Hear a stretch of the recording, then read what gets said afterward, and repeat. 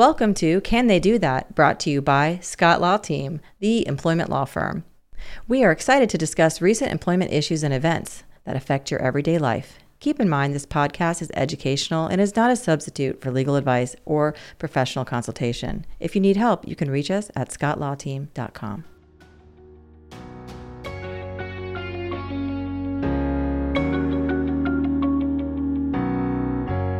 I'm Corey Sabin, marketing strategist, joined by Kathleen Scott. How are you, Kathleen? Great to be here. Thank you. Always a pleasure to be with you.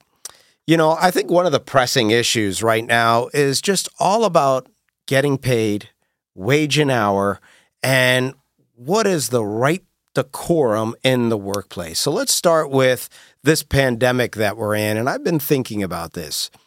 Somebody wants to work from home. As an employer, how do you monitor what they're doing? And as the employer, how do you determine what they should get paid if you think they're just sitting there watching soap operas? Yeah. And doesn't everyone want to work from home? Isn't it great? It's easy. You could just be wearing anything you want as long as you look good from the waist up. You can be productive. You get your coffee, you sit down, you start your day. But the challenge is, when does your day start and when does it end? And so one issue becomes, are you working more hours now? Because it's so easy, right? There's no commute time. There's no, I have to clock in. You just sit down and start your day. And so one of the challenges becomes tracking that time. And what we find from wage and hour perspective, people are working more. Not less, they're working more, and they're having fewer interruptions, and they're less likely to take a lunch break or step away. And so now a person who maybe was only working 40 hours a week is working 45 or 50 hours a week, and they need to be paid overtime for that. So for all those remote workers that are out there listening, you might have a valid overtime claim. How do you prove that? So interestingly enough, the way the federal law works, the employer actually has the burden to track the number of hours that an employee works. The employee can rely on their good faith recollection. They just need to be able to raise their hand and say, I swear and affirm that I've been working, more than 40 hours, and have a general estimate about how much that is. The other fun fact about remote working is a lot of people I know actually left the state, right?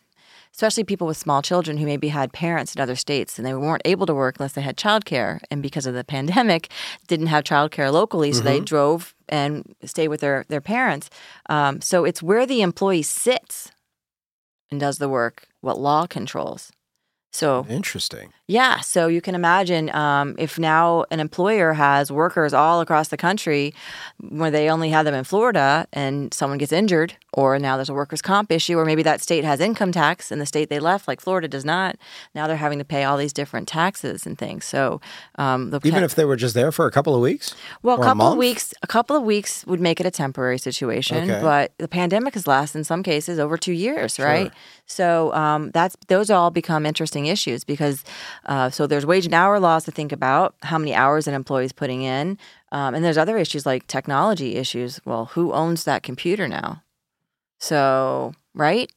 So there's data issues. So all of a sudden that computer that the employee's using, staying with their mom in Atlanta, Georgia, and they decide to go on Facebook and they post something that could hurt the brand of the company, even though it's their personal account. Is there anything there? So great question. So posting on Facebook depends on what you post. And so you do have a First Amendment right. It's different in different states, believe it or not. But there's a federal law known as the National Labor Relations Act that says if you want to post something that's your opinion about your workplace and you're doing it to kind of create a better place to work or to make comments, and it could be like unionizing almost, and you're allowed to do it. It's hard to, that's kind of not a great concrete example, so let me give you one. There's a situation, famous case, where BMW is having a big rollout of its new X series, and the salesperson who attended went home and posted on his Facebook page, oh, that was great. Those stale hot dog buns and, canned soda, that was really a great way to roll out a $70,000 car. I'm paraphrasing, but that's the gist of it. And so some coworkers saw his post and they liked it. Ooh. So some of them get disciplined, one of them gets terminated. And what the court said is that posting on Facebook was a protected activity because they were posting about something the employer did at the workplace, and the others who joined in by liking it, they are also protected. So all of them had to be reinstated. Interesting. What if they were to do that and go one step further? Instead of posting on Facebook, they come back and they go to Indeed or one of these job review sites and say, $70,000 car, stale hot dogs, bad soda, this place stinks, and gives the employer 3 stars. Yeah, so they have a right to that opinion. And I think Is that protected, though? That's a little bit different because there isn't that liking element to it. Exactly. So the difference is it's not what we call concerted. So it has to be not just gripe. It has to be a concern that's legitimate about the workplace and shared by others. So it has to be that concerted to be protected activity. So interesting stuff. But I think what led us down this path was the question about the data, right? Yeah, who owns it? Who owns that? And it's an interesting question because it's very difficult to work, even if you have a cloud-based workplace, without ever saving something on your local drive, right? And so the employer owns the data. And so if there's a separation, does the employer have the right to come in and steal that data back or take that data back or wipe your computer clean? And so these are all these complicated issues that are coming up with these remote work situations. So what if the employee was using the computer and in his free time or her free time was just looking at other sites, and when they give the computer back, they decide to wipe it so they don't see their history because there's privacy there? So it depends on what they wiped. Like everything in the law. The whole computer. Well, but I mean, what was on it? So if there was client details and data on there, and that was something that the employer had a duty to protect, then deleting it might be a violation. There's actually a federal and state computer crime law on this point. So you have to be careful. Sometimes wiping a computer can be just as violative as, going online and downloading data. I mean, we all think about it in terms of, okay, if I download a virus on the company's computer, I violated a law. I mean, that's so natural, right? We all get that. You can't do harm. Well, the same harm can exist by deleting as well. But what if you think it's stored in the cloud? Well, if it's not an intentional deletion, Sure. I think that's different. But if you're intentionally trying to hide tracks, like because you accidentally, emailed yourself all of your client list because you're going, say, to a competitor, I mean, that's a different story. So different story. It's interesting. The whole working from home, working remotely, and bringing your computer and tracking your overtime. But now, what if it's your commission? What happens then? So this is a really interesting and evolving area. Think about people that you know who did outside sales before the pandemic. Well, when the pandemic came, there's no calling on anyone outside, right? And so individuals had to evolve. And so they start Zoom calling. And when you're Zoom calling, you're not an outside salesperson anymore. So you no longer fit into that exemption that entitles you to overtime. And now you're in a role that is overtime payable. So when you're inside sales, you get overtime. When you're outside, you don't, generally speaking. And so when you change the role, you change the position, and now you might be entitled to overtime. So do you bring it to, what advice would you give? Do you bring it to the employer's attention and say, listen, I was doing this, but because we're in this restrictive environment right now, X, Y, Z? I would recommend asking the question, but I would also recommend being right first. So you may want to consult an attorney just to make sure that your situation neatly falls into that bucket and you should be being paid overtime.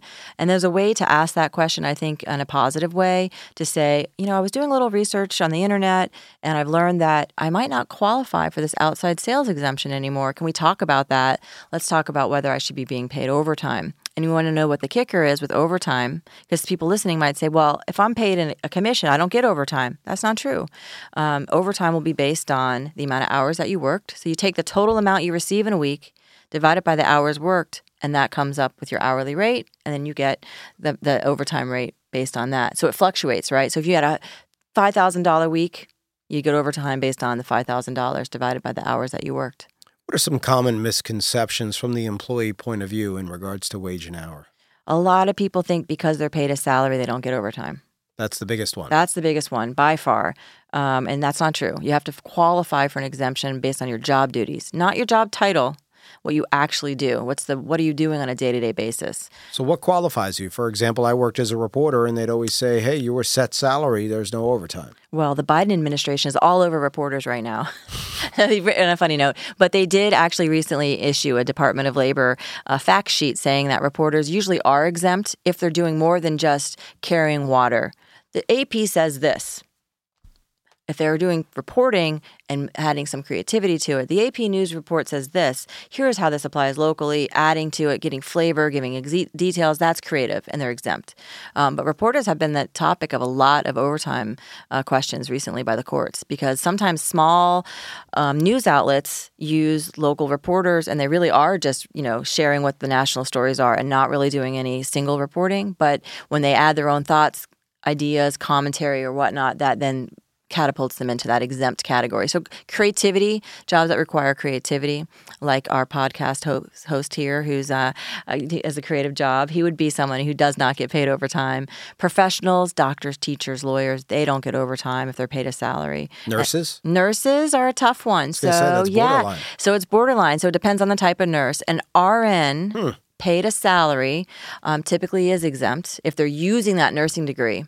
But take the nurse out of the hospital and put her into, say, a law firm, and now she's working as someone reviewing files or a case manager, that's non-exempt work. It's different. So she's using her nursing license, but not in the way that really was intended. So there's some questions there. So what about servers? There always seems to be contention there in regards to minimum wage, tips, etc. Right. So tips are different than a service fee. So I just want to make that clear. So let's talk about tips first, right? That's somebody who works in like the Duffy's or a restaurant, that casual dining typically, or high-end dining where they get a percentage. So they need to be paid the tipped minimum wage, which it varies state by state. And then they also need to be paid overtime. So they get overtime based on that, but they'd only get overtime based on their tipped wage credit. So I think right now in Florida, it's, I don't want to guess, but it's something like I'll put it up on the screen here so we can all see it. And then they get the overtime based on that tip credit. It changes. Florida fluctuates every year. Why? Because it's Florida and we have to make it difficult. No, but Florida's trying to increase the minimum wage overall. Mm-hmm. So right now we have the highest minimum wage in our state. It's going up $1 every year until it gets to $15 an hour. So we're ultimately going to be looking at a $15 an hour minimum wage here in the state of Florida. So would servers qualify for that and be tipped, or is it half so that you could get to the 15? Servers get a reduced rate based on the fact that they are getting a tipped employee. And in order to qualify for that, the employer just needs to tell them that you're going to be tipped. They need to get at least $30 a month in tips, which is pretty low threshold. But the one that they often can fail is the only tipped employees can be in the tip pool. So clarify that. Yeah. So if like a manager, it's like, oh, I worked hard tonight, I should get 10% of the tip pool. So it's common in bars and restaurants everybody works a certain number of hours on a shift. And at the end of the shift, all the tips go into a pot. And they divide it up between the servers and the bartenders based on the hours that they worked in that shift. So it's tip pulling. But the tip pool doesn't work if a manager or somebody who's not customarily someone that receives tips, if they're kind of have their hand in it, then they can violate the tip pool agreement. And that means everyone else should be paid the state minimum law wage and the state overtime law as opposed to the lower tipped credit. So what are some problems you see?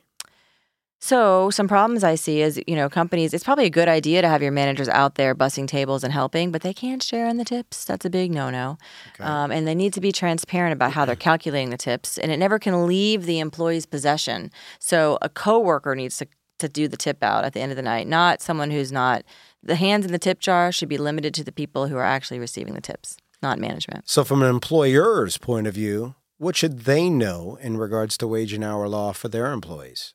So it's not so easy, right? So for every rule, there's an exception, and I wouldn't rely on what you think is right, because this is an area where thinking what's right will probably lead you to maybe violating the law.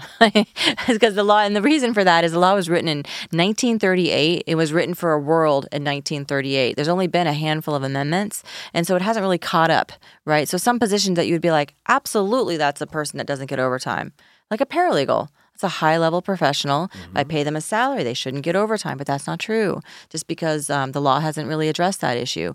So it's one of those areas where an employer needs to get legal advice, and titles don't matter. It's got to be the job. Managers are not all managers are equal. And I always like to give the Starbucks example, right? So let's say you go to Starbucks for your favorite latte and a lovely barista brings your Starbucks to you, but she also happens to have the key to open and close Starbucks. She also has the power to refund a customer money if there's an overpayment or something. And she can see out the register at the end of the night. And also maybe if someone calls out, they call out to her. but she's still the one there making the coffee. So even though it feels like she's in charge, she does not meet the managerial exemption because it's not her primary duty. Her primary duty is make coffee. And so those little nuances and distinctions can cost an awful lot of money. One thing is the barista in that situation, she'd be entitled to overtime. And she'd be entitled to overtime going back almost 3 full years. And get this, double damages. So Really? she gets not only what she was owed. That was written in 1938? Mm-hmm. Wow. They're called liquidated damages and also attorney's fees and cost. So these are not mistakes that are inexpensive. And there really aren't a lot of defenses. So, these can be very, very costly. I read a statistic that said South Florida was one of the largest locations for wage and hour violations. So it's a real issue. And it's one of the more common things for an employer to be sued for. What industry do you see it most in? Well, right now, maintenance. A lot of people don't pay maintenance workers. I guess by the hour, they're often paid by the salary, and they might wake up in the middle of the night to come running out to fix something, and that's compensable time. They don't get paid for that. So that's a common violation, maintenance workers, and there are some others too, and it changes all the time. So there's some computer professionals. There's an exemption for computer professionals, but they have to be really high level. So not like the help desk at your company who runs and plugs in your printer for you. That person gets overtime, and so it varies. But I think a good rule of thumb is, this is an area we need to ask for help because there's a good chance you're getting it wrong. And the other part for, I think, those listening is deductions. I just had a call today about a worker who has been a server for 10 years, but this new company he works for, every time he breaks a glass, they deduct it out of his pay. Or his apron. They want to deduct it out of his pay if it's dirty. They want to make him get a new one. And so automatic deductions like that don't really fly. Those are sort of common issues as well. What about time off instead of overtime? Can you substitute it? You cannot unless it's in the same work week. So if it's a person who's supposed to be being paid overtime, you can give them time off as long as it causes the time off then means they don't go over 40 hours in that work week. But if you go, in the future, we're going to give you comp time in lieu of overtime, no, that's a violation. A pretty common one, frankly. I was always fascinated about the paid for travel time and mileage. And it seems that fluctuates as well. Yeah, so that and on-call time too. Those are kind of tricky issues, right? So if you're on call, shouldn't you get paid? I mean, you're walking around, you're carrying. I was going to say beeper. The beeper. I remember 100%. So not the beeper. For our younger viewers, we can explain that. Put up you're a graphic. Carrying your cell phone. So what the courts have said is it has to be a pretty serious intrusion on your personal life for you to get paid for it. Well, think about it. It's ruining your day. You wanted to go out and drink with your buddies. But you can't. But you can't because you're carrying the pager and you're on call. And if you're a doctor, and in my case, a news guy, you were on call. Not compensable. Outrageous. Outrageous, I know. But that doesn't mean you can't negotiate for it with your employer separately. But it's probably not compensable time. The waiting, like when you're waiting to be called, is not compensable. When you do take that call, that becomes compensable time. So you're sitting around waiting for that great story to break, and you get the call at 2 a.m., and you talk to the person for 15 minutes, and you realize it's a dud, and you hang up. Well, 15 minutes of time is compensable. But that's it, not the waiting time. What else are you seeing in wage and hour law? What it means with to this be world today. With this world today, I mean, really, the remote worker issue is really front and center. People, working a ton of hours at home, they're uninterrupted and not taking a lunch hour. And so some employers have what's like an automatic lunch hour deduction policy where they take 30 minutes, even if you don't take it. How do you know if someone's taking 30 minutes when they're at home? And so if you're deducting 2.5 hours a week for these automatic deductions and you're not checking as an employer to make sure they were taking them, guess what? That employee might have overtime if they worked a 40-hour work week. So those are common issues, I think. Wage and hour law, a never-ending kaleidoscope of fun, it seems. Thank you, Kathleen. Thank you so much for joining Can They Do That? I want to give a special thanks to our special host, Corey Sabin. Thank you, Corey, for joining us and asking all the right questions. For everything employment law related, please visit us on our next episode or in the meantime at our website at scottlawteam.com. Until then.